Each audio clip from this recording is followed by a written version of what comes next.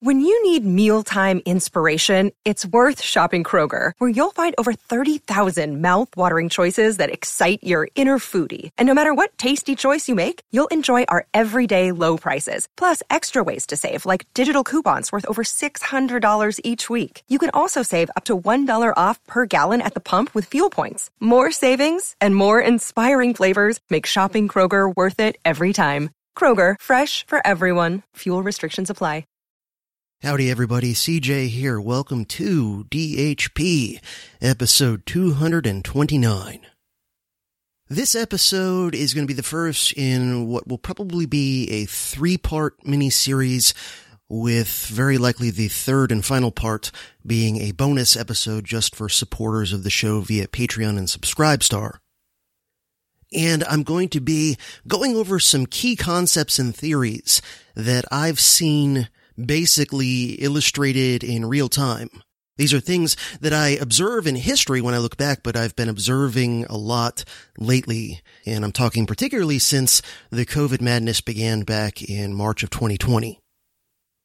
So whatever that ends up being, 21 months, I think, if I'm not mistaken, that we've lived in some very interesting times where, in terms of historical events and insanity and craziness, it seems like things are amped up, and what's the saying? Something like there are decades where nothing happens, and then there are, whatever it is, months, years, whatever, where decades happen.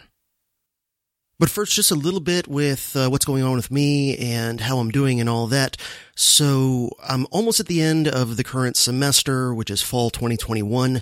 Basically, I just have a couple more days worth of frantically grading stuff and entering my grades, and I have a department meeting on Zoom I have to deal with tomorrow, and a handful of other kind of bureaucratic things I've got to take care of before I leave for Christmas break. But I'm almost done. I'm seeing the light at the end of the tunnel, and that is a good thing.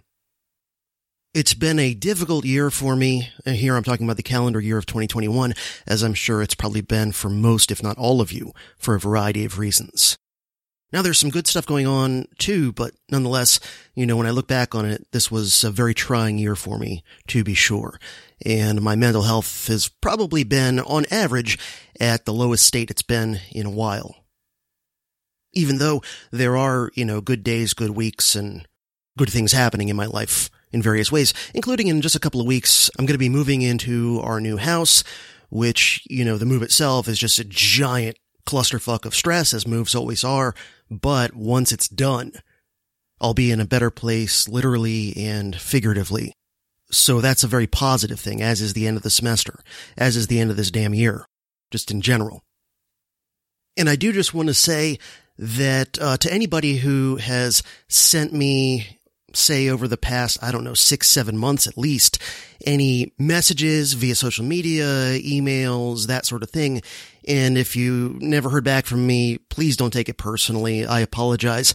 I, in past years, had been better. Not that it's been a while since I've been able to answer all the different inquiries and messages and emails I get. Once your podcast gets to a certain size, which, mine isn't huge, but it's like a mid-sized podcast, I would say, in the grand scheme of history podcasts. Once you get to a certain level, you just flat out can't answer everybody. In the early days when just a few hundred people are listening, it's very easy to respond to literally every email and social media message that you get. But, once you get a few thousand, or where I'm at, where I'm, depending on the episode and whatever, I'm running about, I think 7,000 to 8,000 regular listeners for most episodes, and occasionally get more than that for, particularly popular things. But, once you get to that level, there's just no way, unless you're willing and able to hire multiple assistants, that you'd actually be able to continue to answer everybody. But in general, this year has been so trying, both in terms of my time and, things related to work being very abnormal, especially last spring and to a lesser extent this fall semester that I'm almost done with now, where it has put additional demands on my time and energy in terms of my day job just to get things done and do my job. And then at the same time, I've been dealing with mental health issues off and on throughout the last, 21 months or whatever. And it ebbs and flows, but for sure, kind of my average daily mental health meter reading has been lower over the past 21 months than it has been in a while. Now, I've had previous bouts of depression and things before, but as any of you who know anything about depression know, one of the things it does is it really takes a toll on your energy levels. And so one of the things I've had to really kind of let slide to a large extent is responding to emails and social media messages and whatever. So, please don't take it personally if you've sent me messages and never heard back from me. It's nothing against you. I've been having to just let it slide so that I can continue to go to work and do my job, meet my family obligations, and still occasionally put out a DHP episode.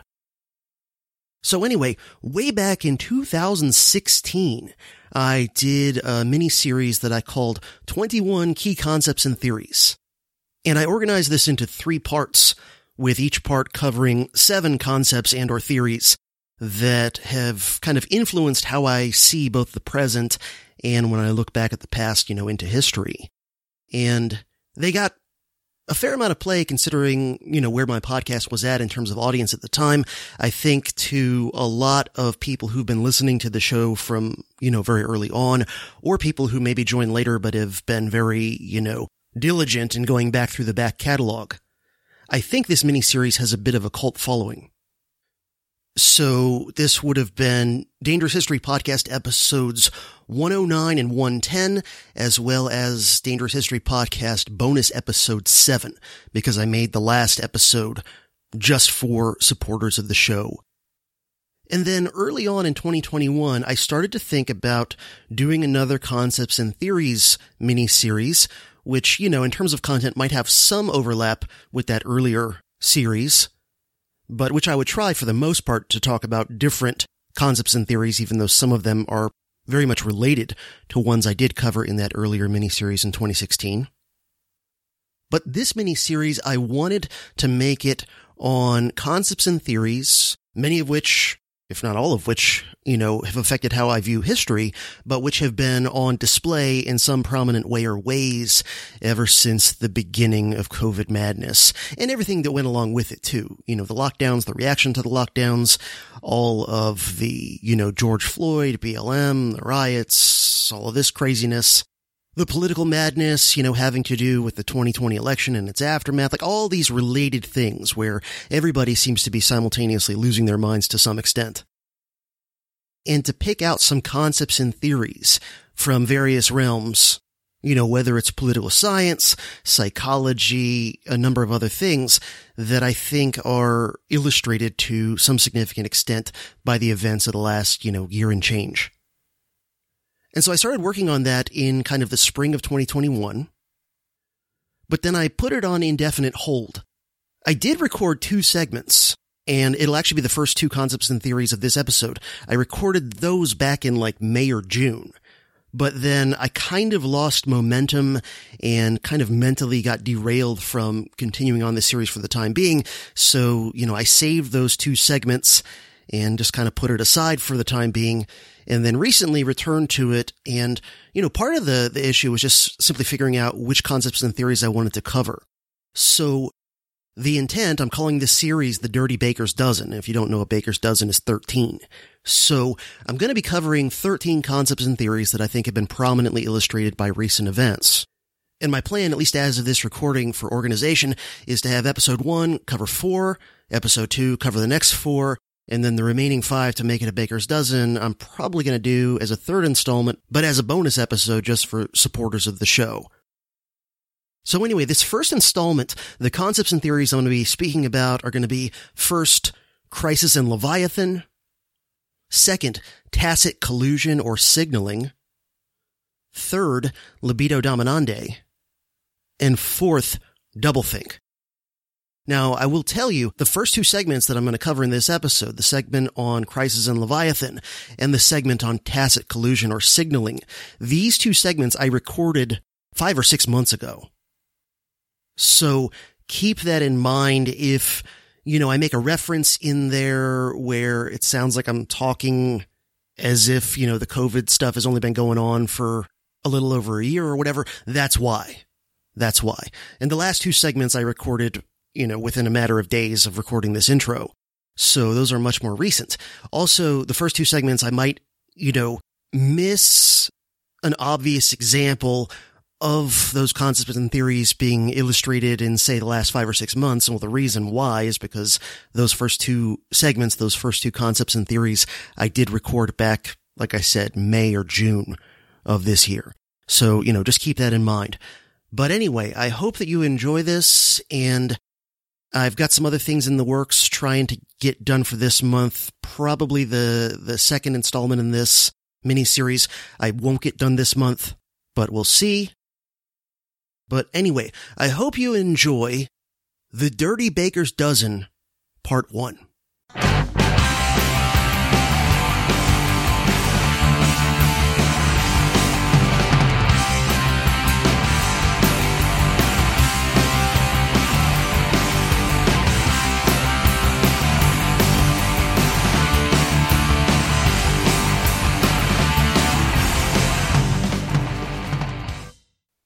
You never want a serious crisis to go to waste.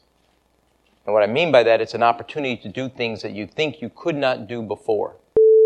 So, in case you don't recognize that audio clip that you just heard, now it's from over a decade ago, that was Rahm Emanuel, who at the time of that interview was President-elect Obama's pick to be chief of staff, and who of course would go on to become his chief of staff. Speaking in the context of a Wall Street Journal interview in late 2008, so after Obama had been elected, but before he was sworn in. So, in terms of context, this is when the stock market and the economy were still pretty much in free fall, and everything was seemingly melting down as far as that goes. But of course, to a power-loving statist like Emanuel, someone like that is not going to see things like that economic meltdown the way most normal people would.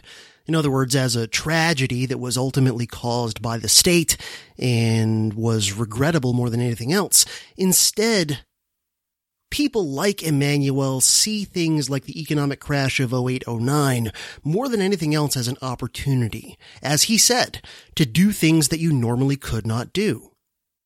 And that's how power-hungry, opportunistic, psychopathic statists see everything from wars to terrorist attacks to economic crashes to natural disasters to, of course, pandemics.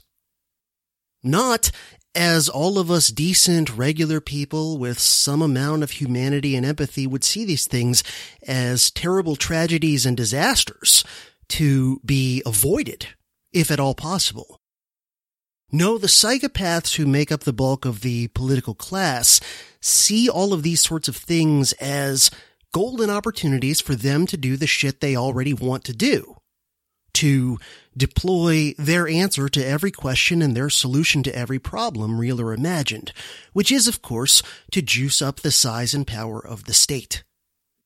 Or, as someone from very much the opposite ideological side of the issue from Emanuel would put it, namely H.L. Mencken, quote, "The whole aim of practical politics is to keep the populace alarmed, and hence clamorous to be led to safety, by an endless series of hobgoblins, most of them imaginary." End quote. Now, I would add a little bit of nuance to Mencken's statement and say that some of the hobgoblins are purely imaginary, and some of them are actually real, but many of them are in between, meaning they are real or at least potentially realistic problems or threats, but that the media and the political classes will wildly exaggerate the danger of some of these hobgoblins.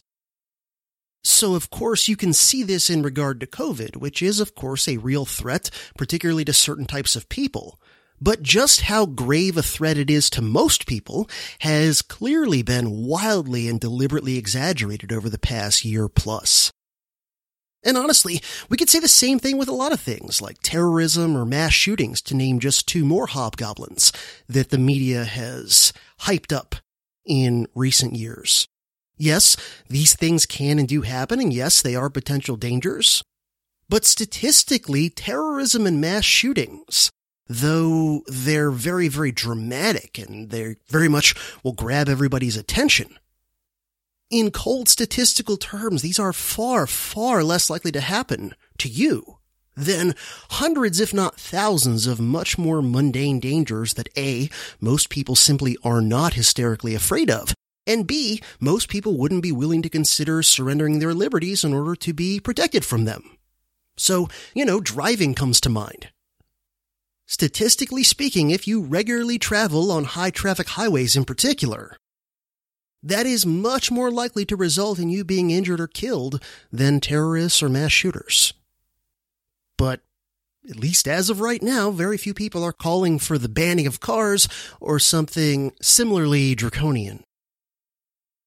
So I'm going to stop bearing the lead with this intro here, and as my more seasoned listeners may already be guessing, our first concept and theory to be on front and center display over the past year plus is the idea summed up by the phrase Crisis and Leviathan, which of course, if you don't know, comes from a very important 20th century U.S. history book written by Robert Higgs.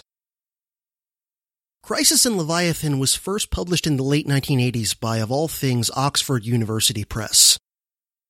And for as anti-establishment of a book as this book is, for it to have been published by a major academic publisher tells you that the book was very well done and very solid.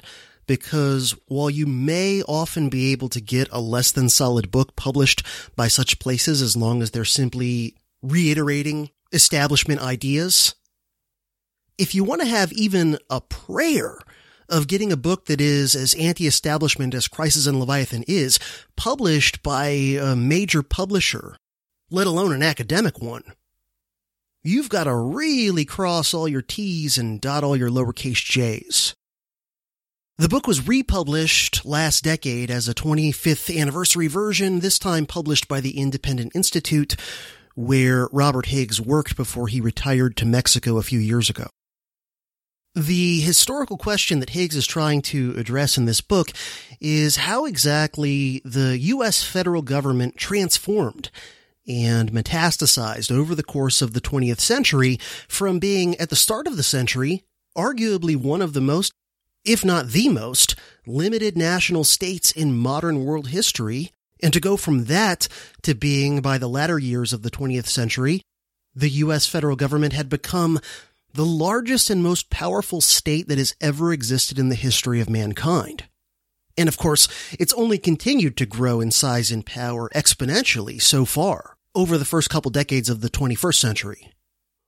So in trying to explain how this drastic change came about, Higgs argues that the U.S. government, for the most part, did not grow and transform in kind of a slow and steady continuous rate. Rather, he says, the U.S. government tended to grow in size and power in fits and starts, during particular periods which correspond with crises. These crises primarily came in the form of wars, but also to a lesser extent some other crises, most notably the Great Depression. Now, the precondition for a crisis to cause a massive growth in size and power of the Leviathan that is the U.S. government was ideological. Higgs points out that the U.S. fought wars in the 19th century which did result in some growth in size and power of the federal government, but compared to what happened in the 20th century, back in the 19th century, the growth of Leviathan during wars tended to be much less pronounced than in the 20th century and tended to be much shorter-lived, meaning there was more of a sense in the 19th century that wartime was supposed to be the exception, sort of like an aberration that came along every now and then, and that, yeah, you might build up state power to fight a war, but once the conflict ended, things were rolled back pretty quickly and pretty dramatically. Also, unlike in the 20th and 21st centuries, back in the 19th century, economic crises and depressions tended not to lead to major growth spurts for Leviathan in terms of size and power. If I remember right, I think in the book Higgs contrasted what happened during the 1890s economic depression, which was pretty bad, and was the worst one in U.S. history prior to the Great Depression of the 1930s. But because presidents like Grover Cleveland and William McKinley of that era, and most of the key players in Congress at the time, didn't believe that big government was the best way to handle economic problems, there was nothing like a New Deal in the 1890s depression. But then as you get into the early years of the 20th century, progressivism as an ideology really takes hold amongst much of America's elites at the time. And by elites, I mean not only political elites, though of course them, but also intellectual elites and much, though not all, of the corporate elite. So by the early years of the 20th century, you've got a generation of leaders who really believe that growing the size and power of the central state by definition is progress, and that growing the size and power of the state is also, practically speaking, the best way to solve any significant social or economic problems. And it's always an intrinsically good thing that, once you've got a new generation rising and much of the elites of the major parties are people who have really internalized this worldview, then that means that any time a crisis comes along, whether it's real, imagined, or kinda real but drastically exaggerated, anytime something like that comes down the pike, those who believe most strongly in the benefits and benevolence of state power are going to use that crisis opportunistically as cover and as justification to get a bunch of authoritarian status measures passed, many of which they probably have been thinking about and pushing for years, but that they couldn't get passed during periods of quote-unquote normalcy. So often, many of the things done to grow Leviathan during a crisis period are A, things that progressive status had already been wanting to do for a long time, but couldn't without the atmosphere of crisis and hysteria and emergency. And B, these are things that often have little or nothing to do with actually fixing or managing the specific problem at hand. It's just simply a golden opportunity for power-hungry progressives to try to grab as much as they possibly can of their wish list before the atmosphere of crisis and hysteria begins to fade. And of course, those sorts of politicians and their accomplices in the media will work mightily to try to stoke the fires of hysteria in order to make the crisis seem as terrible as it possibly can seem, and in order to try to stoke it and milk it for as long as they can, in order to give them the largest window possible to ram through as much of their wish list as they can. So that's the idea of Crisis and Leviathan, that emergencies, mainly war but occasionally other things, are exploited opportunistically by the elites in order to drastically grow the size and power of the state. Higgs also talks about something that he calls the ratchet effect, which we might consider sort of a bonus concept that, in my mind, falls under the larger umbrella concept of Crisis and Leviathan. But basically, the idea of the ratchet effect is that during a crisis, once the ideological preconditions are in place of a group of elites who mostly believe in state power as the solution to every problem, when a crisis occurs, the state is going to grow significantly in size and power, but then, when the crisis is over, there will be some significant retrenchment. Sometimes really significant, sometimes enough scaling back of Leviathan that if you're looking at it on a chart, it seems pretty dramatic. But that inevitably the quote-unquote new normal after each crisis ends up being a larger and more powerful Leviathan than was the case in the old normal. So it's like 2 steps forward in terms of growing state power during the emergency, but then once the emergency's over, only maybe 1 step or at most 1.5 steps back. So this means that whenever the next crisis comes along, Leviathan is starting from a higher starting point in terms of size and power than it was starting from at the beginning of the previous crisis. And secondly, the ratchet effect means that even if there are sometimes some pretty significant retrenchments that take place after a crisis, like for example, in the 2 or 3 years immediately following the end of World War II, there was significant cutting back in the size and power of the U.S. government. But even in cases like that, where the retrenchment is pretty significant, the long-term trend over multiple decades and multiple crises is always going to tend upward, despite occasional periodic cutbacks. Now, speaking of charts, in the show notes for this episode, I'll try to remember to link to a very interesting chart that shows U.S. government spending as a percentage of the nation's GDP from 1800 to 2010. so that you can visually see what I'm talking about. Now, measuring government spending as a percentage of national GDP is a pretty good yardstick. It's not perfect, but it's a pretty good yardstick for roughly figuring out the approximate size and power of the government relative to the nation at a given time. Now, if you want to pause this for a moment to pull up that chart so that you're looking at it while I'm talking for the next few minutes, I'll point out a few things about that chart if you have it up. First off, notice how all of the biggest spikes on that chart coincide with major wars.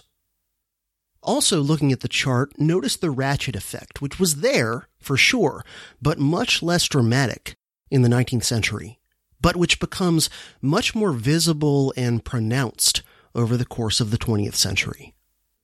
You can see how when there's a dramatic spike in government size and power, such as, for example, during World War I or World War II, there is significant cutting back in the aftermath of the war, but the new normal is a bigger, more powerful government than it was prior to that particular war. Also, by the way, looking at that chart, notice that the New Deal in the 1930s is definitely the most dramatic uptick in government size and power on this chart during peacetime. But notice that it is absolutely dwarfed by, first off, both of the world wars, but also overall by the Cold War. So as a side note, if you're someone who's generally against big government, you probably should be against the New Deal. But you really should be even more in opposition and even more skeptical of wars than of things like the New Deal. Because World War I, World War II, the Cold War, all of these things did way more to grow the power and size of the U.S. government than the New Deal ever could have.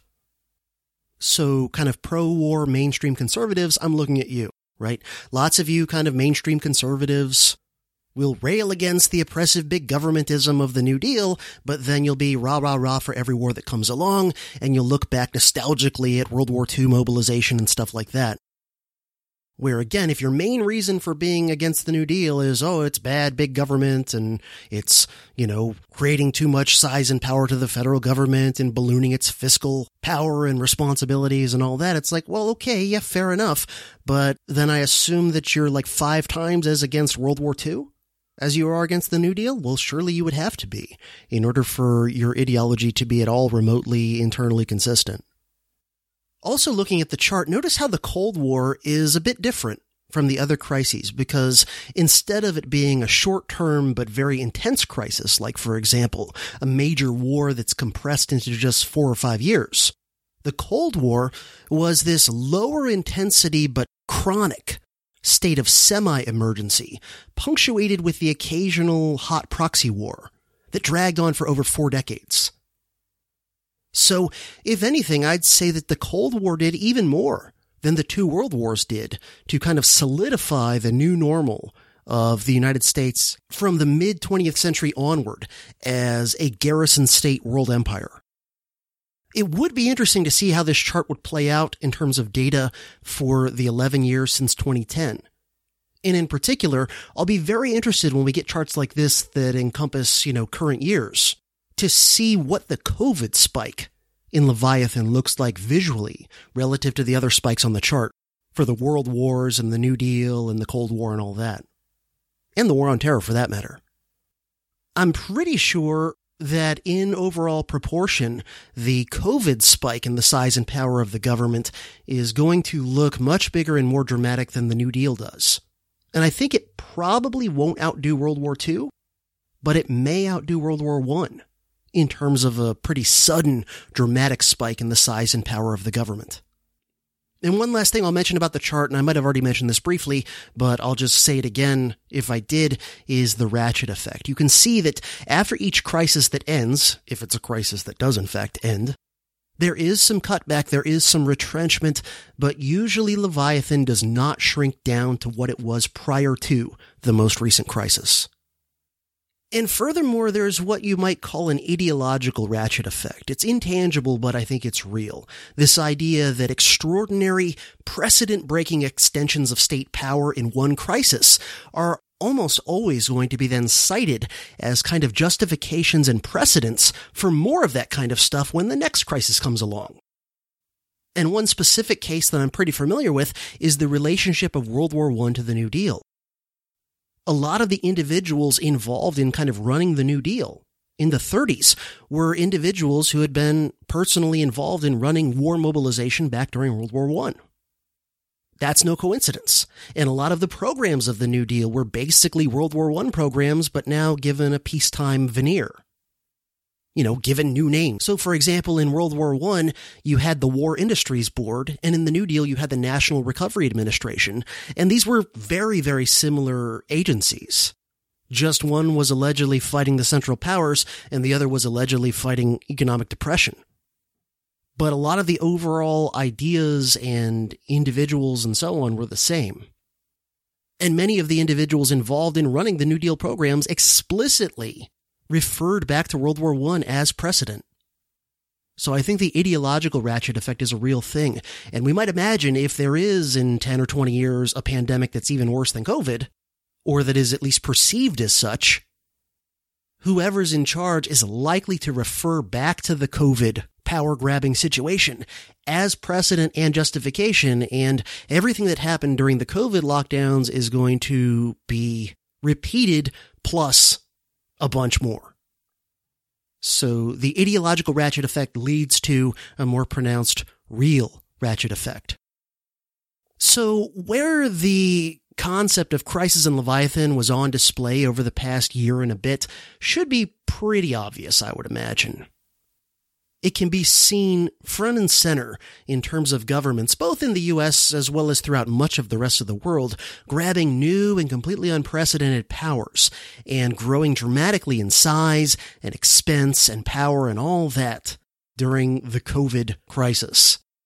Growth that is completely unprecedented other than maybe during the two world wars of the 20th century as far as very sudden dramatic growth in size and power of the state relative to the overall size of the nation and the private economy. And the Crisis on Leviathan dynamic of COVID was not at all hard to predict. It is not much more complicated than predicting that water is going to flow downhill.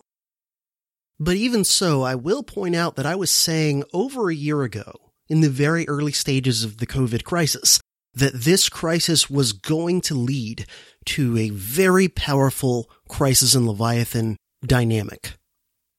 I think that it's likely that over the next 5 to 10 years, a lot of this stuff that's been happening over the past year and change is going to be rolled back, but not all of it is, and some of it's only going to be rolled back slightly, and it's going to be waiting there dormant for the next emergency to come along. And I think you could put your money on the bet that the quote-unquote new normal is going to still be a bigger and more powerful Leviathan than the old normal was. That even if a lot of the COVID stuff is ratcheted back, the state's going to be bigger and more powerful than it was, say, in 2018, 2019. And I'll point out, even though probably most, if not all of you know this, the quote-unquote old normal, right, of the U.S. government, say, in 2018, 2019, was already a situation in which the U.S. federal government was the largest, most powerful, and most expensive and most indebted government in the history of the human species. And nothing to me seems likely to derail this dynamic from playing out again and again and again over coming years and decades, other than one, potentially the coming to power of a generation of political leaders who have the ideology of a Ron Paul or even just a Grover Cleveland or Calvin Coolidge, which I admit is something so unlikely to happen that it might as well be impossible for kind of practical consideration purposes.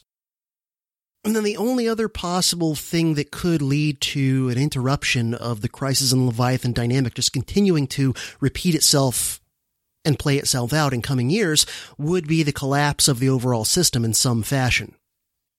Which to me seems much more likely to actually happen than the coming to power of a whole bunch of leaders who are, Ron Paul and Grover Cleveland and Calvin Coolidge. But of course, the collapse of the system is one that, even though we might consider it an evil and corrupt system that deserves to die, nonetheless, the process of the system collapsing is fraught with all sorts of potential dangers, such as the collateral damage to civilization caused by the collapse of the system. And then the very iffy question as to whatever system or systems is going to replace the existing one, and will they be even worse potentially? And they could be. So I would advise strap in, stay tuned, and keep your powder dry and munch that popcorn. So that's our first concept or theory that has been illustrated in practice over the past year and change. Crisis in Leviathan. It's probably one of the most obvious ones, but nonetheless, it's important enough that it deserves to be mentioned. Sometimes the stuff that should go without saying needs to be said.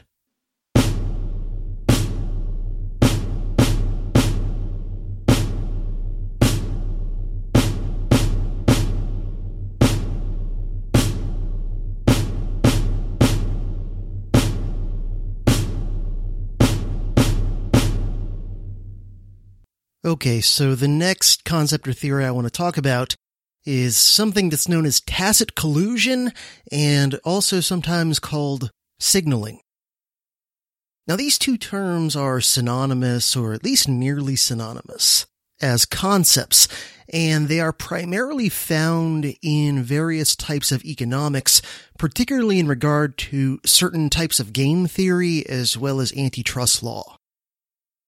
Now here's Wikipedia's definition of tacit collusion, which is derived from several footnoted sources, so it's, one of the Wikipedia blurbs that's relatively solid, I think. Quote, tacit collusion is a collusion between competitors which do not explicitly exchange information and achieving an agreement about coordination of conduct. There are two types of tacit collusion, concerted action and conscious parallelism. In a concerted action, also known as concerted activity, competitors exchange some information without reaching any explicit agreement, while conscious parallelism implies no communication. In both types of tacit collusion, competitors agree to play a certain strategy without explicitly saying so. End quote. And in the blurb, without explicitly saying so, was in italics. Emphasized because it's really a key part of the concept. And in economics, this concept explains why, sometimes anyway, prices can get jacked up for something, some particular product, by most or all of the major firms in a given industry, basically nearly simultaneously, even in cases where there's no obvious supply or demand reason for the price to suddenly go up. So this idea of tacit collusion or signaling explains to me, at least, not only how large firms, particularly in a fairly kind of oligopolistic industry in which there are either very few firms in that industry or at least very few major firms in that industry, how firms in that situation can coordinate price moves, particularly in regard to price changes, without ever explicitly conspiring or coordinating with each other.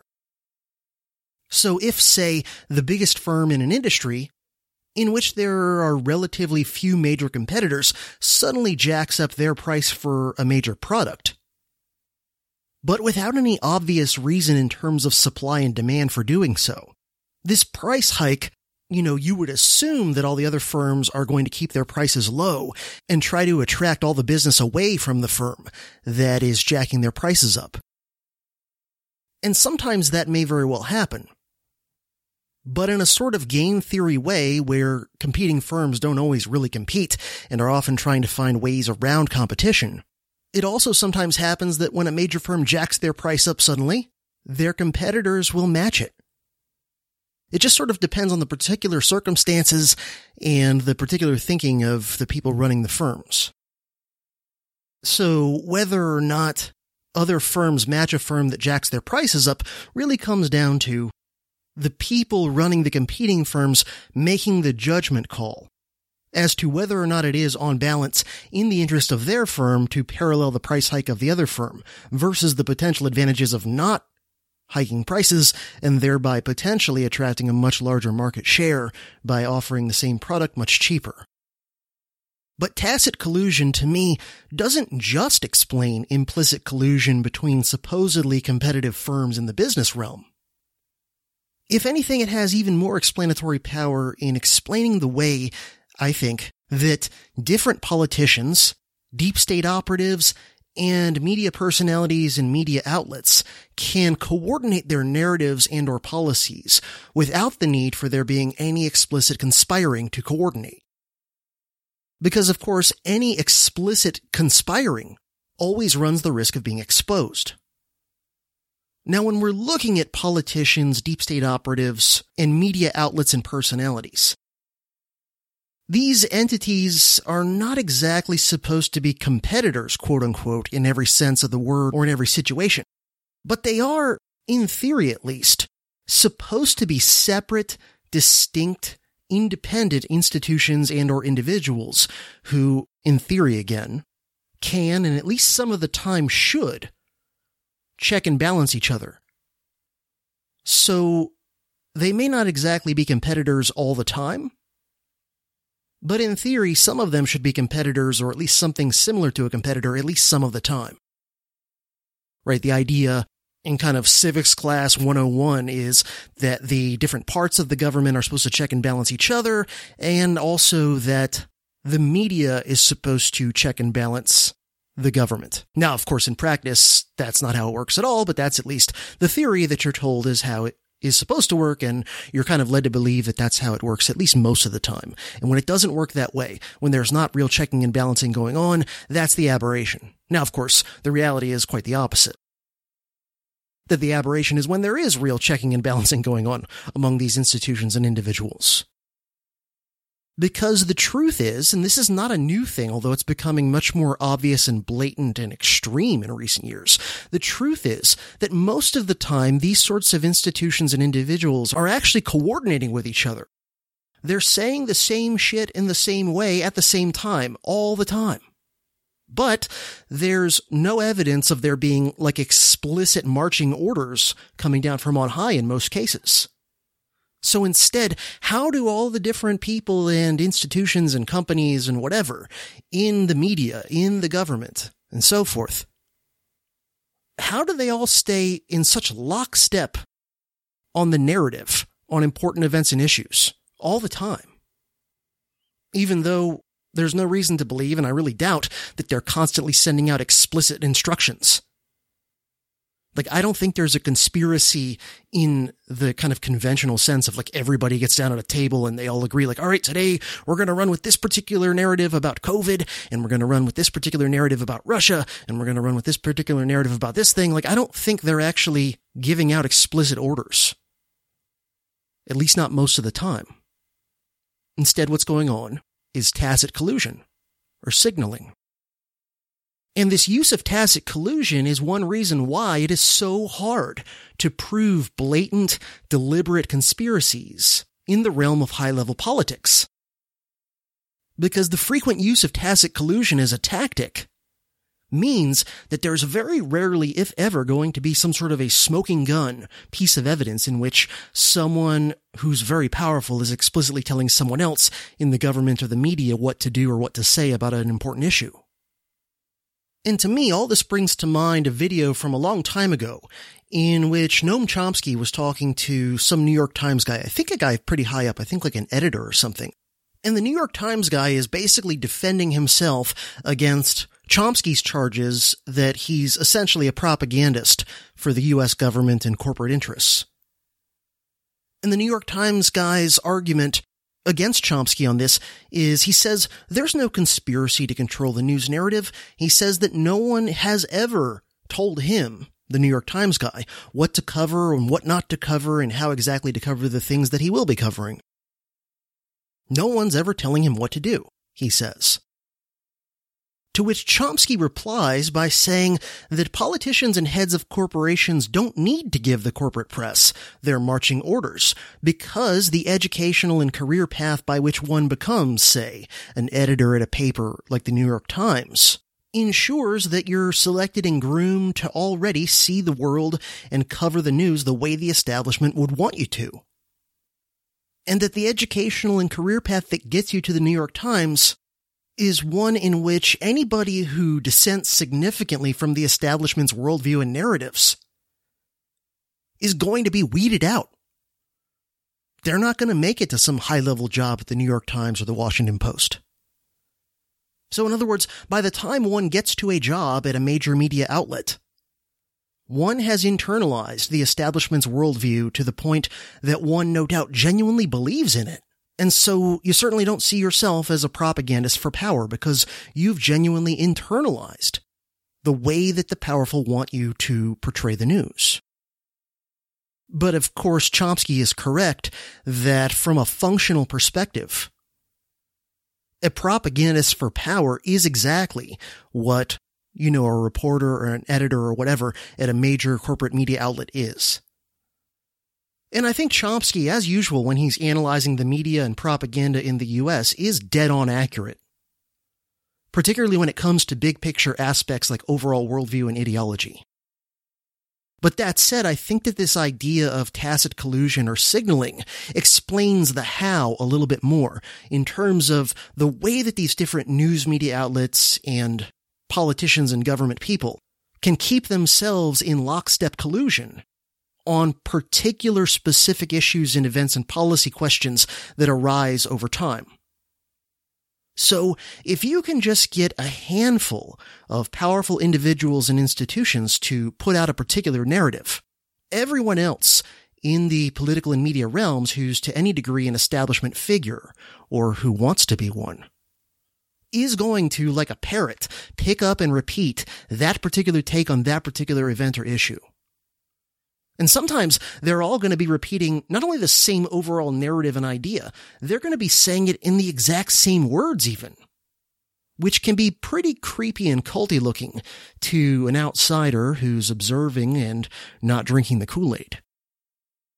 Now, where you saw this on display, I think, the most clearly is in the way that the corporate press and the blue state governors and particularly Democratic Party national politicians were pushing a coordinated narrative about COVID and the lockdowns and everything related to that in order to ensure that Trump would not be reelected. By the way, for anyone who's listening who might be a new listener to this podcast, I will point out that I very much have no love for Trump. I see him mostly as a charlatan and a huckster, and ultimately as a sad failure who was too lazy to do his homework and really understand what he was up against. And also someone who was too cowardly to actually follow through on some of the things that he said that sounded good, like ending the wars. So I've got no love for Trump. But that said, I think it's just basically a fact that should be obvious to anyone who's not in the anti-Trump cult. And yes, by the way, I think both the hardcore pro-Trump people and the hardcore anti-Trump people are just rival cults. Anyway, it should be obvious to anyone who's not in the anti-Trump cult that most of the corporate press, with only the partial exception of Fox News, as well as virtually all of the deep state, by which I mean the Pentagon, the FBI, the CIA, the NSA, and so forth, especially at the higher levels in these institutions, as well as virtually all of the entertainment media, were completely deranged in their desire to destroy Trump and his presidency. They tried to do it with Russiagate, but that was built on such flimsy bullshit that even with all these institutions behind the effort, they weren't able to use Russiagate to get him out. Now, prior to COVID and the lockdowns and everything that flowed from them, I think that Trump had, while not overwhelming odds, probably better than 50% odds of re-election. He had survived a failed impeachment attempt, which often tends to lead to a strengthened president. And the economy, at least by the superficial statistics like the stock market and the official unemployment numbers, appeared to be doing well at the start of 2020. Now, of course, I and anyone else who understands and believes in Austrian economics would argue that a lot of those particular numbers are bullshit and can't be trusted and certainly don't amount to the overall health of the economy. And I would argue that the seeming boom of Trump's presidency pre-COVID was to a large extent yet another bullshit bubble built on artificially low interest rates that sooner or later would have burst even without COVID. But the point is that to the mainstream media and intellectuals, and much of the general public for that matter, things like the stock market and official unemployment figures and so on are the economy. So the perception, anyway, was that the economy was doing great prior to COVID. If you look at the reaction of the establishment, by which I essentially mean the corporate press, the Democratic Party, the anti-Trump Republicans, and the public faces of the deep state, high up FBI and CIA people and whatever.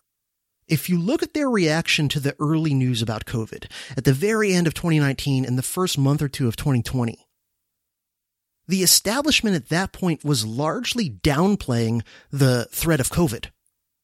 You may recall, for example, that in January 2020, Trump banned travel to the U.S. from China. And at that point, the establishment was largely bashing him for racism and xenophobia. And you may also remember that as late as February 24th of 2020, just a couple weeks before most places started locking down, around the time of Chinese New Year, I believe, Nancy Pelosi herself was urging people to ignore COVID and to go party in San Francisco's Chinatown in opposition to Trump's supposed anti-Chinese racism. And yet within just a couple of weeks of that time, Pelosi and all the rest of the establishment did a massive, hardcore, aggressive 180, turning on a dime from accusing Trump of seizing upon exaggerated fears of COVID in order to justify measures that were really just reflective of his anti-Chinese bigotry. They went from that on a dime to aggressively criticizing and attacking Trump from the other side, i.e. attacking and criticizing him for not implementing a draconian enough lockdown at the federal level. And of course, one gets the impression that no matter what Trump had done in the face of COVID in early 2020, the establishment was going to attack it and say it's horrible. So I'm sure that if Trump actually had instituted hardcore federal lockdowns to COVID early on, the establishment would have attacked him just as zealously for doing that, and they would have portrayed him as a tyrant, grabbing power and shredding the Bill of Rights. So what explains the timing and the quickness and the coordination of this 180 on COVID on the part of the establishment from late February to mid-March? And of particular interest here, how exactly did they coordinate the message in terms of its content and timing? Well, tacit collusion, or signaling, is the answer. And I think it's no coincidence that during the period when the establishment was trying to play down the threat of COVID, the first impeachment trial of Trump was still going on. It's hard to remember, given all the crazier shit that came along over the rest of 2020, but the early weeks of the year were largely consumed with the first impeachment trial of Trump. And it didn't conclude and Trump wasn't acquitted until February of 2020. So the establishment had tried to remove Trump by essentially accusing him of being a Manchurian candidate under the control of Putin. Now, of course, there wasn't shit there as far as actual evidence to back that up. And the only people who really believed that story were just mindless hardcore Democratic partisan hacks. The sorts of people who unquestioningly believe everything that comes out of Rachel Maddow's mouth, for example. So the establishment couldn't pull off an impeachment conviction, and by the time the impeachment trial ended, it was the final year of Trump's first term, so he's looking at getting reelected. And like I said, I think before COVID and everything happened, he probably had better than 50% odds of getting reelected. So at that point, when impeachment failed, strategy quickly shifted to preventing Trump's reelection. You couldn't remove him through impeachment, so the priority is prevent him from getting reelected at all costs. And right as this shift in strategy was happening from impeachment to sabotaging his reelection, it just so happened that COVID was by that point rapidly spreading around the world. And so somewhere, I think the decision was definitely made that COVID and everything that goes along with it and lockdowns and the effects on the economy and the effects on people's psychology and all these things were going to be the blunt instrument used by the establishment to prevent Trump from being reelected. The establishment and, crucially, Democratic state governors, especially in economically and or politically important states like New York and California and Michigan, as well as the mayors of many major blue cities, like New York, Chicago, and LA come most readily to mind here. All of them coordinated both statements and policy in a way that would maximize the psychological, economic, and social misery of the American people. And because these states and cities, as well as some others that I didn't mention here, are some of the biggest and most economically important in the country, having those mayors and governors locked down hard and basically strangle their economies was going to cause the entire national economy to suffer, even in places that didn't lock down as hard or as long. And so if you could get California, New York, Michigan, a handful of other states to just lock down crazy hard, as well as most of the country's biggest cities to do the same, that wrecks the economy. And that greatly decreases Trump's likelihood of getting reelected. I mean, just California and New York alone are easily the two most economically important states in the country. And those two states locked down the hardest and stayed locked down the longest of basically any major state. And honestly, even if only those two states had done lockdowns like that, it still would have severely harmed the national economy. But of course, those were not the only states that locked down. Crazy. By the way, tacit collusion or signaling can also be seen in the way that various individuals and institutions coordinate their narratives on other important things that really reared up big in 2020. Like wokeism, BLM, the riots, and the narrative about the supposedly massive and powerful threat of white supremacy and white nationalism in America, the way they coordinated their narrative about Antifa versus the Proud Boys, and on and on and on, all that stuff. How do they coordinate the narrative in such lockstep way? In most instances, I'm sure there are cases where people are told from on high, hey, ignore this story, right? Or only cover this story this way. Oh, another place you can see tacit collusion and signaling going on is in regard to the squelching of negative stories about Biden and his son in the run-up to the election. But anyway, while there might occasionally be explicit orders given like, hey, don't cover this story, or hey, cover this story in this particular way, in most instances, I really don't believe that that's going on. I really don't believe that most of the time there's like explicit agreement and coordination. I don't think most of the time there are top-down orders to tell people what narrative to espouse. Instead, it's coordinated through signaling, through tacit collusion. Now, this still is very much, in a way, a conspiracy to control the narrative. But it's a lot harder to prove, quote-unquote, a conspiracy that's mostly or entirely executed through tacit collusion, because the evidence is circumstantial at best. So anyway, tacit collusion or signaling, how the media and the government and so forth coordinate their narrative in lockstep on a continuous basis. Very much on display over the past year plus.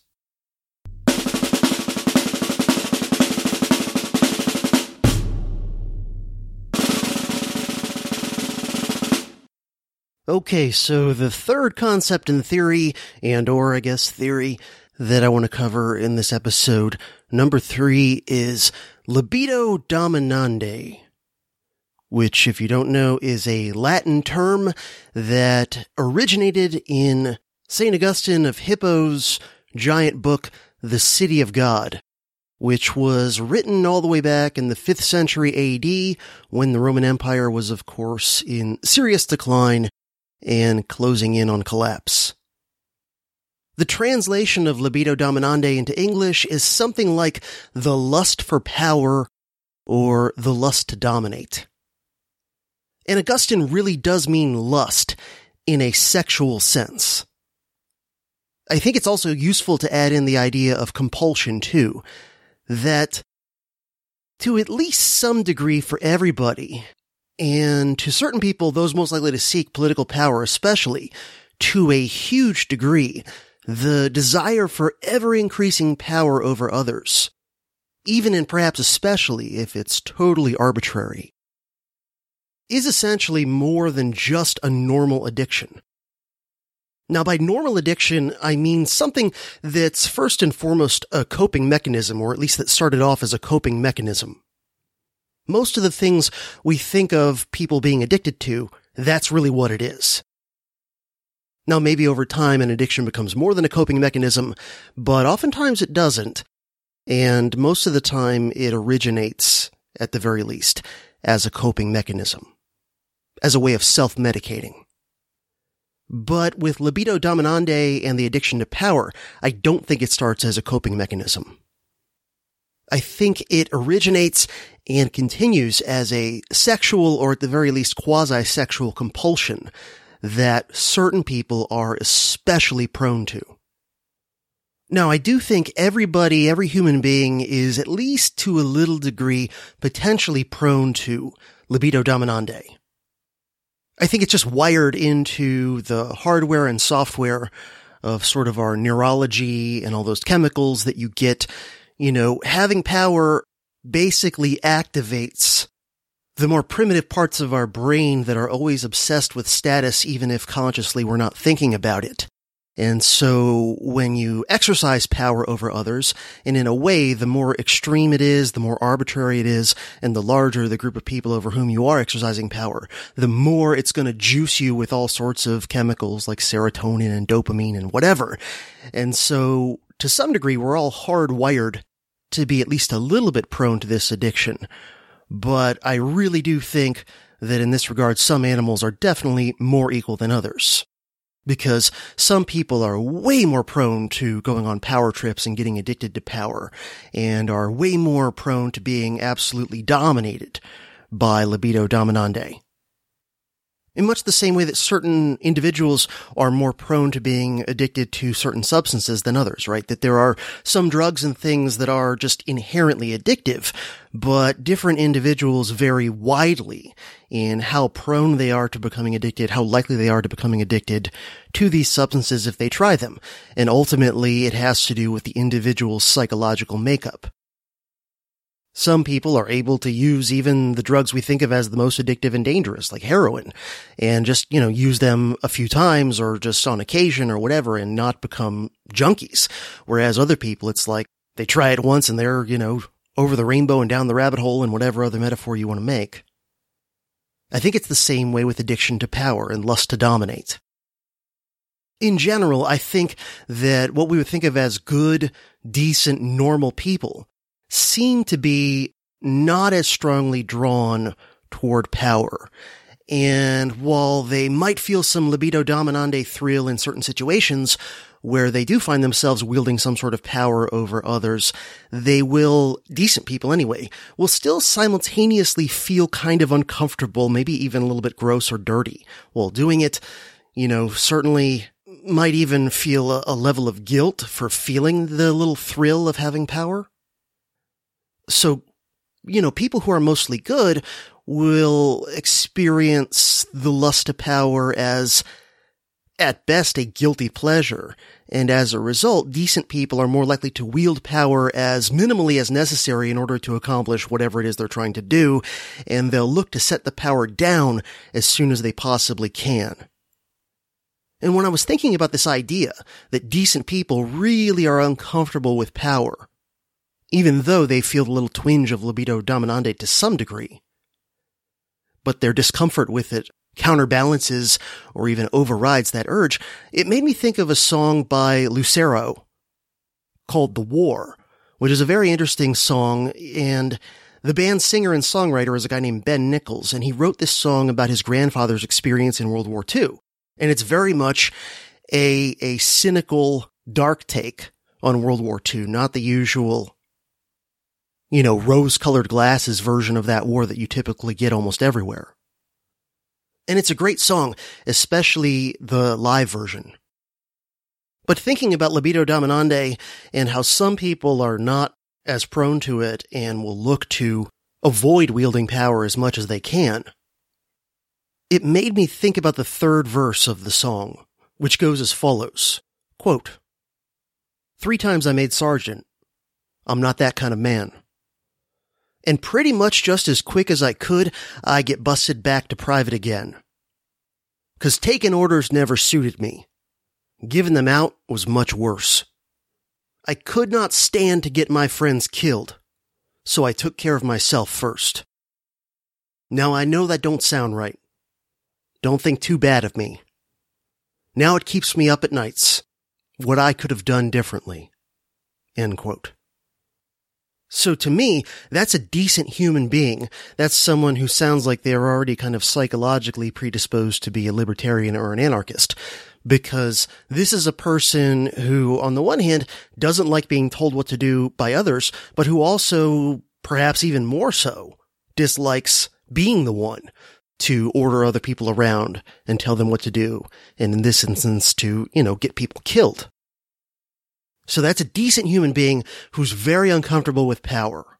Whereas one can imagine plenty of other people who are always gunning for more promotions and more power and more people to order around.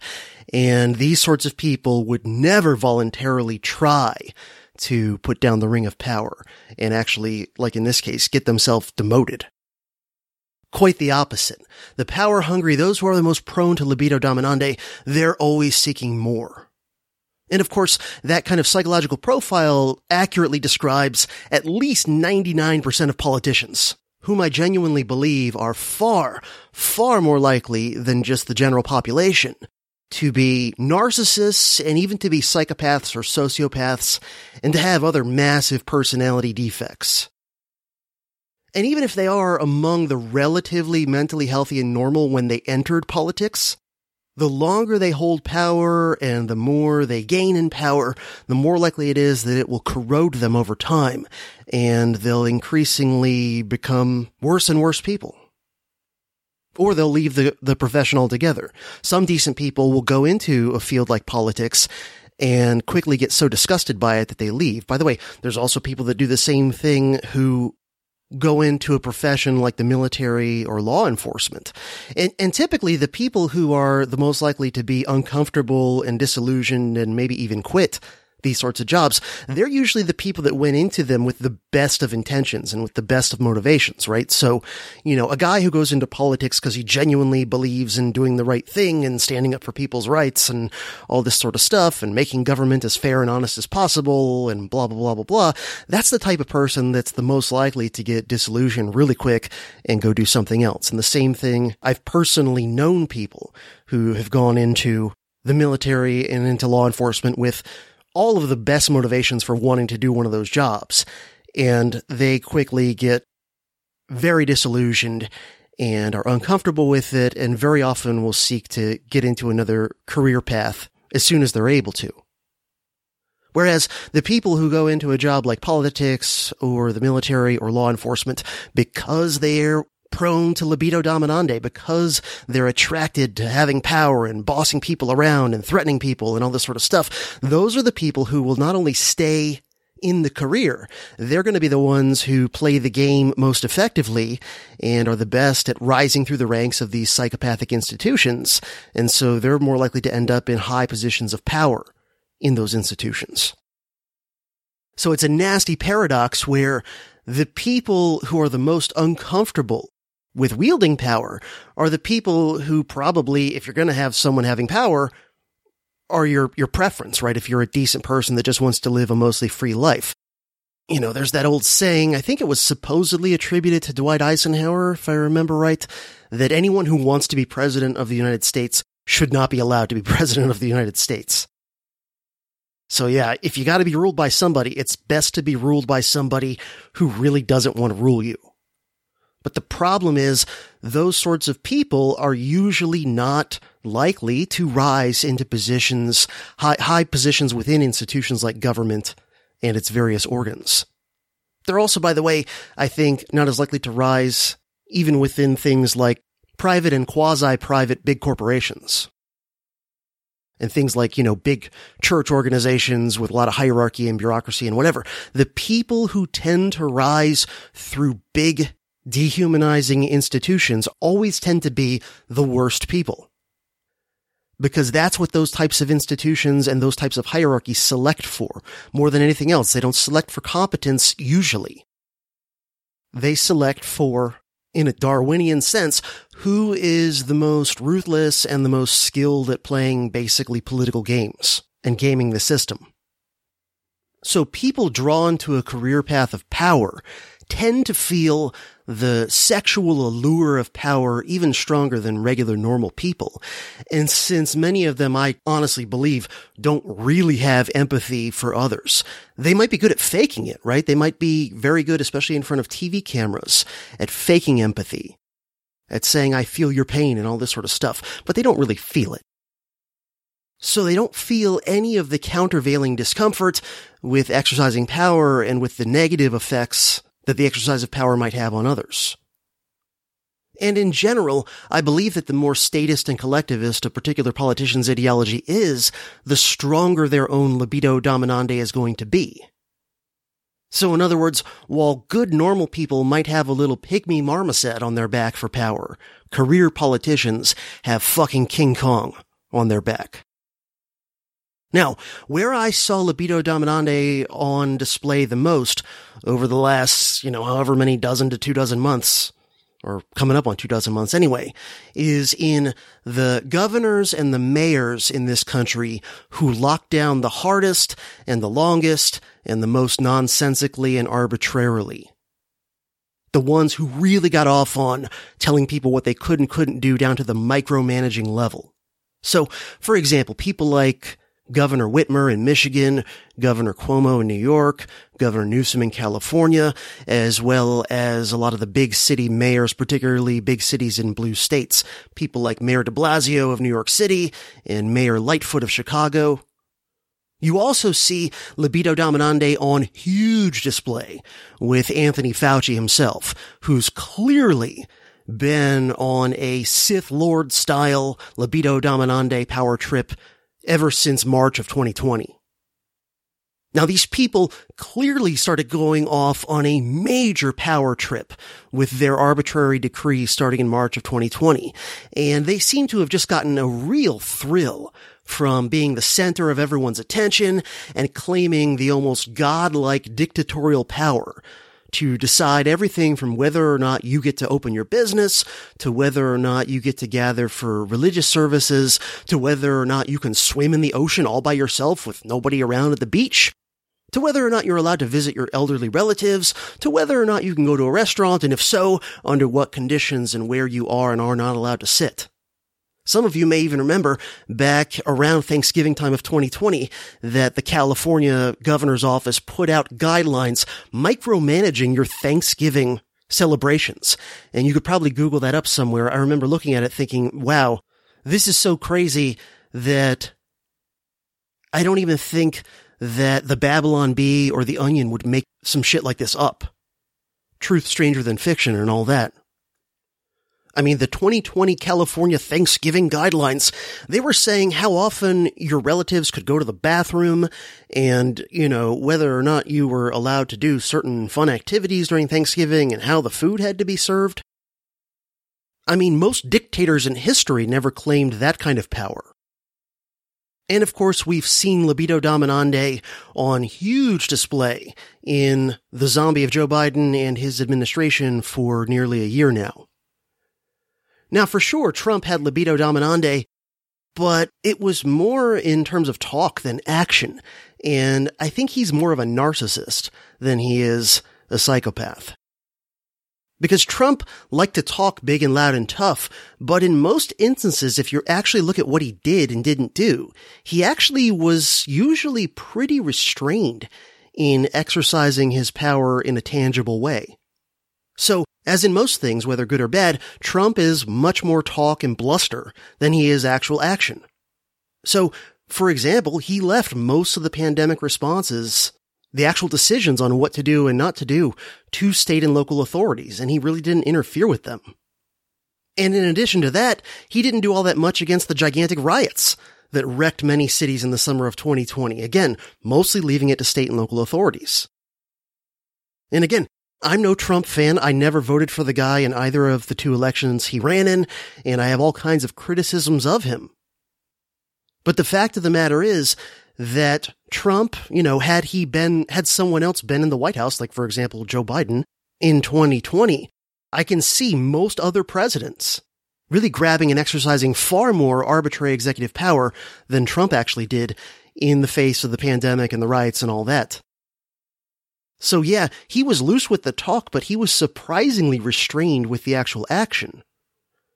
Whereas Biden obviously wants to be like Governor Newsom or Mayor de Blasio on a nationwide basis. He obviously wants to micromanage private citizens and private companies' decisions about things as intimate as personal medical decisions, based on nothing more than his own executive fiat. His words might often sound less libido dominandi laced than Trump's words, although not always. But for sure, Biden's actions show far more libido dominandi in action than Trump did.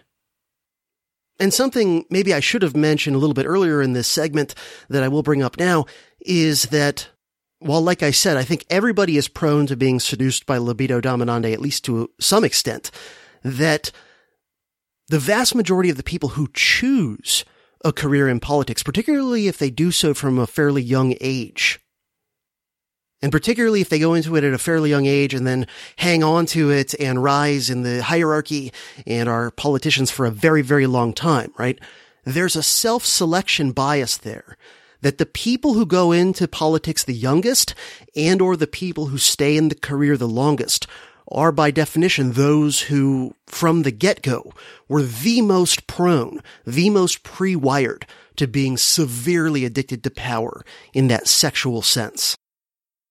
And obviously, if you look at, Joe Biden becoming a senator when he was, in his 30s, back in 1962, and then he was a senator for 30-some-odd years, and then vice president and now president. Like, this is the exact type of person who already, probably when he was in his 20s, was jonesing to satisfy his libido dominandi. So, power corrupts and absolute power corrupts absolutely, but also power attracts the already corrupt. And the occasional good person who goes into the career tends to get corrupted by it sooner or later, right? Even Frodo eventually got a little bit corrupted by the ring. So these are not just old sayings, by the way. There's now a ton of real science. Not the science, but real actual science, meaning information obtained by using the scientific method, rather than just trusting the experts, which I guess is the science. So there's a ton of real science that shows that these ideas that power attracts the worst and that power corrupts, that these are not just little empty cliches. Now, some of the science behind this I've mentioned before, but just for example here, one study that looked at the effects of wielding power over other people, even in fairly minor things, and on a very small scale, like you just have a tiny bit of authority over a few other people, right? They have looked at how this affects the physiology of your brain and your nervous system. And they have discovered that having power over others affects the human brain in a very similar way to how cocaine affects the human brain, including things like it gives you a high that includes a very elevated sense of well-being, and that tends to be very addictive because after you exercise power, then you sort of have a bit of withdrawal, and then like the classic addict to a drug like cocaine, you need ever larger increases in your dose in order to feel the same high and avoid the discomfort of withdrawal. This, of course, would explain why most people who go into politics are continually trying to get into ever higher and more powerful offices. It's classic addict behavior. You have to keep upping the dose to get the same effect. Now, it's true that people pursue power for a variety of reasons, including the desire for things like sex and money. But you should never overlook the thrill and the sexual allure of power itself as an end in itself, as a major factor in why people want to rule over others and control them and boss them around, even in cases and situations where there's no tangible benefit to the person wielding the power in terms of like actual economic or material reward. I mean, does it really benefit a governor or a mayor in any tangible material way to tell other people they can't go into a restaurant, or they can't get a haircut, or they can't visit an elderly relative? Not really. Doesn't provide the mayor or the governor any additional money or sex or whatever else. But it's the thrill of wielding the power. It's the end in itself for these people. It's the thrill, the rush, the intoxicating, near-orgasmic feeling that they get from bossing other people around and micromanaging them. In fact, if you're making rules and telling people what to do purely arbitrarily, based on nothing more than your own personal whim, I would imagine that makes it even more thrilling than if you're giving orders to other people that are actually at least somewhat logical and reasonable and make sense. I mean, think about prison movies. Or prison itself, if, you've ever had the misfortune to spend time in one.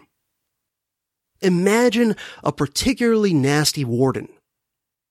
Suppose he issues an order for some prisoners to have the job of taking out the trash. Now, this is a necessary function in a prison that someone has to do, and there's good reasons for doing this. Now imagine the warden issuing an arbitrary order that says that prisoners are going to have to spend the first half of the day digging ditches, and then they're going to have to spend the second half of the day filling those ditches back in. Very Keynesian work plan, right? Which order do you suppose is likely to give this warden the bigger libido dominante thrill? I think we all know the answer. While issuing the first order might give him, a little bump of brain coke, issuing that second order, the much more arbitrary one that makes the prisoners do pointless work that serves no purpose, that's going to be a much bigger rush for the warden. The arbitrariness itself makes issuing the order even more intoxicating than if it was an order to do something that's clearly reasonable and maybe even necessary, like take out the trash. This also explains why especially libido dominante-prone politicians will be extremely slow to put down any powers they grab in the name of an emergency. And why some of them may even try to amp up their powers and grab more power and control as the emergency is going away. And they'll use any excuse, however nonsensical, however divorced from reality and the evidence, to hang on to more power and maybe even to grab some more. Delta variant, anyone? How about some Omicron? It doesn't matter, in this case, if the evidence clearly shows that these new variants typically are less dangerous than the ones before. The simple fact that it's new, and that we can give it a scary-sounding name that people don't understand, is more than enough for the domination-addicted politician, aided by their mainstream media mouthpieces, of course, to just keep ratcheting up their control. It is classic addict behavior. These people are simply power junkies. Every bit as much as a heroin addict is a junkie for heroin. The only difference is that the average heroin addict is usually a far better human being than the average power junkie, because at least a heroin addict is usually primarily hurting him or herself. And at most, maybe they're harming some of their kind of personal circle of family and friends. Whereas a power junkie, on the other hand, if they rise to a high enough position of political power, has the potential to destroy the lives, happiness, prosperity, and sanity of millions and millions. So yes, I'm saying that for sure the heroin addict is a less reprehensible human being than a politician. And while I think that in most cases the proper attitude towards a drug addict is one of sympathy and compassion, I think that the proper attitude toward a power addict should be one of contempt, fear, and hatred.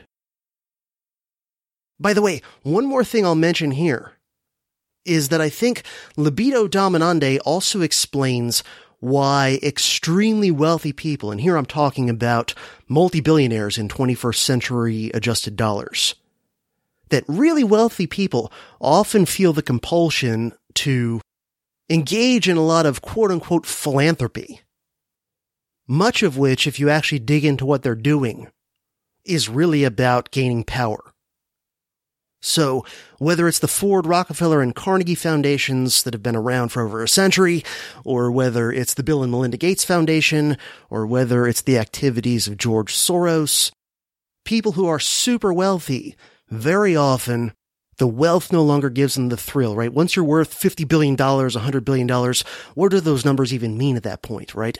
But if you can translate that money into power, into forcing your preferences onto other people one way or another, even if it's sneakily done through the guise of alleged philanthropy, that's the only way for these people to keep getting a thrill. That and maybe visiting Epstein's Island.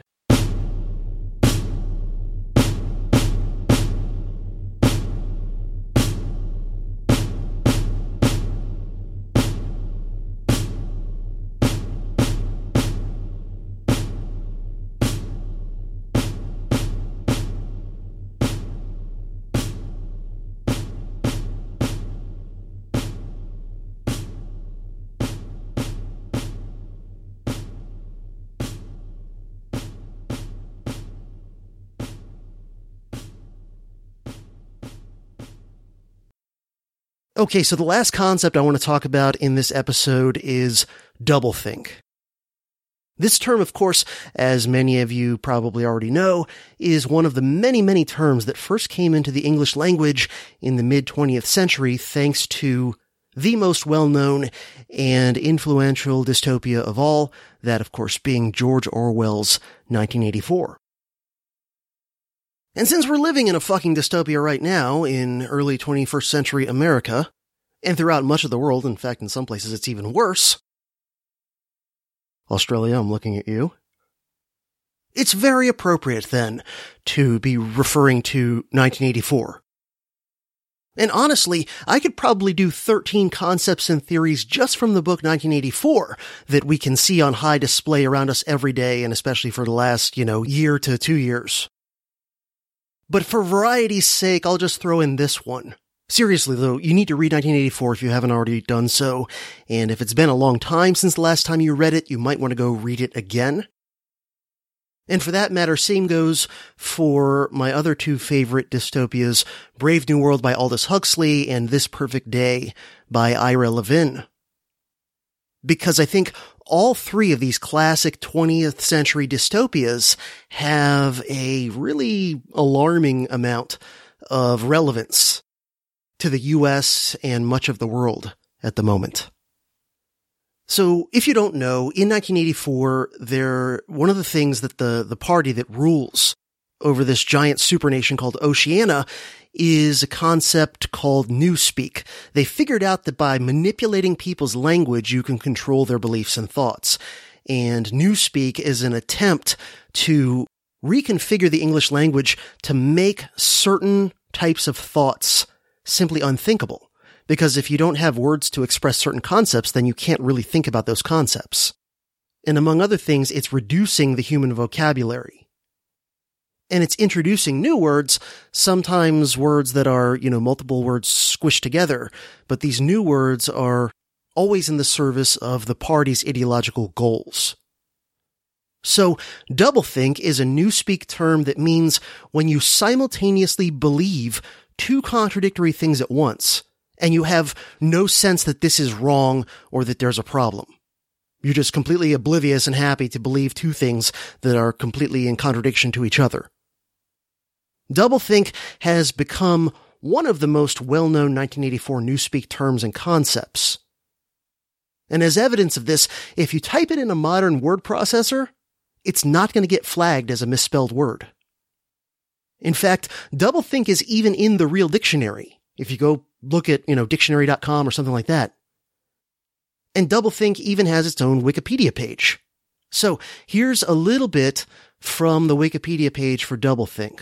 Quote, doublethink is a process of indoctrination whereby the subject is expected to simultaneously accept two mutually contradictory beliefs as correct, often in contravention to one's own memories or sense of reality. George Orwell coined the term doublethink as part of the fictional language Newspeak in his 1949 dystopian novel, 1984. The novel explicitly shows people learning to doublethink and Newspeak due to peer pressure and a desire to quote-unquote fit in or gain status within the party. End quote. Gee, what does that sound like? A huge amount of Indoctrination is being done through horizontal enforcement and through carrots in addition to sticks. Back to the Wikipedia entry. Quote, to be seen as a loyal party member in the novel for someone to even recognize, let alone mention, any contradiction within the context of the party line is akin to blasphemy and could subject that person to disciplinary action and the instant social disapproval of fellow party members. End quote. You have to voice your support for beliefs that inherently don't make sense and that contradict your basic experience and understanding of reality. Aside from, the idea that if you're simultaneously believing two things that inherently contradict each other, you're basically giving up entirely on anything even resembling logic. So here's just a little bit from the actual novel 1984 in which the concept is fleshed out a bit more. So George Orwell writes, quote, to know and not to know. To be conscious of complete truthfulness while telling carefully constructed lies. To hold simultaneously two opinions which canceled out. Knowing them to be contradictory and believing in both of them. To use logic against logic. To repudiate morality while laying claim to it. To believe that democracy was impossible and that the party was the guardian of democracy. To forget whatever it was necessary to forget, then to draw it back into memory again at the moment when it was needed, and then promptly to forget it again. And above all, to apply the same process to the process itself. That was the ultimate subtlety. Consciously to induce unconsciousness, and then once again to become unconscious of the act of hypnosis you had just performed. Even to understand the word, doublethink, involved the use of doublethink. End quote. Now, a reasonably intelligent, mostly mentally healthy, non-indoctrinated, rational, critical, independent thinking person would, of course, be very bothered by the feeling of what psychologists call cognitive dissonance. And such a person would probably feel compelled to try to figure out which, if either, of their two contradictory beliefs is actually true. But to be a good doublethinker, it's all about being well-trained. It's about training yourself to not feel or notice cognitive dissonance, to not have that little twinge of, wait a minute, these two things contradict each other. They can't both be true simultaneously. That's how you prove you're a good person. That's how you prove you're a good citizen and a loyal, obedient member of the party. And in our world, if you're a proper little pawn of what we might call the establishment or the cathedral in the US, if you want to be a good, proper, loyal little pawn, then you're going to need a hell of a lot of doublethink to believe all of the contradictory things that you're supposed to say and believe in order to signal your virtue.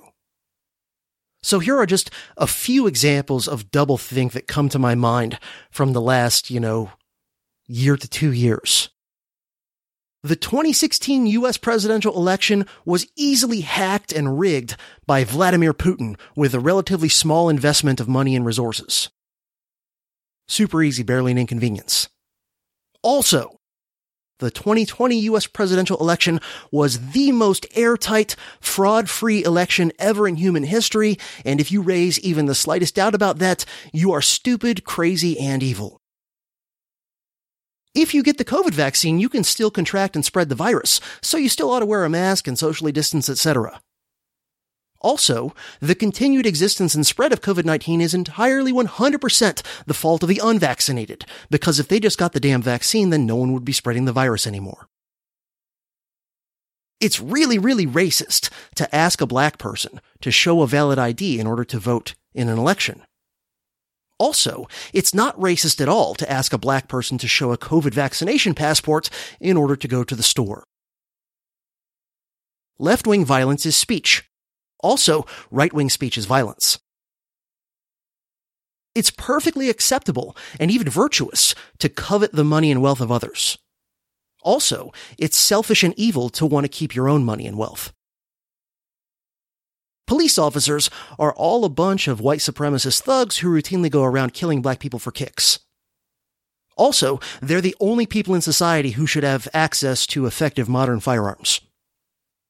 Or how about this one? There is no inflation happening. Also, inflation is happening, but it's just because evil private businesses are randomly jacking their prices up all of a sudden, and not because the government and central bank have created insane amounts of new money over the past 2 years. Because, of course, as every proper NPC knows, drastically increasing the money supply has absolutely no bearing on prices. Also, inflation, which isn't happening and is the fault of greedy, evil private businessmen, is actually good for you, the regular person, and you're a white supremacist domestic terrorist if you don't agree with this. So maybe this one is a case of triplethink. You're supposed to believe simultaneously. Inflation isn't happening. Also, it is, but you should blame businesses instead of those who actually control the money supply for causing it. Also, it's not even really bad, and you're bad if you think it is. Anyway, I'm sure you and I could both come up with at least a few dozen more of these doublethink examples.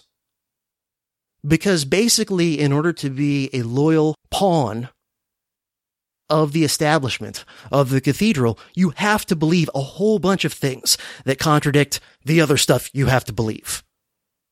You have to be willing and able to espouse things now that contradict what you just said 10 seconds ago, while still believing what you said 10 seconds ago, and not noticing or caring that your beliefs cancel each other out, or should, if you were a reasonable, rational person with your own brain, and not just an NPC. So anyway, those are my 4 first concepts and theories for this miniseries. So I hope you've enjoyed, and look for another 4 to be coming, hopefully in the relatively near future, but I've got a bunch of other stuff in the works too that I'll probably have out before I get the next part of this out. So anyway, I hope you're doing your best to stay rational and sane as best you can in this crazy dark age dystopia in which we appear to be descending. Hopefully it won't keep going in that direction, but you never know, I guess. And I hope, if nothing else, that this episode has given you some stuff to think about, maybe crystallized some things that you've been thinking or feeling but haven't, quite had a label to put on some of them or whatever. And I hope it at least gives you a little bit of solace to know that not everybody is drinking the Kool-Aid. Not everybody thinks this is fine. So thanks for listening, stay sane, and keep your powder dry.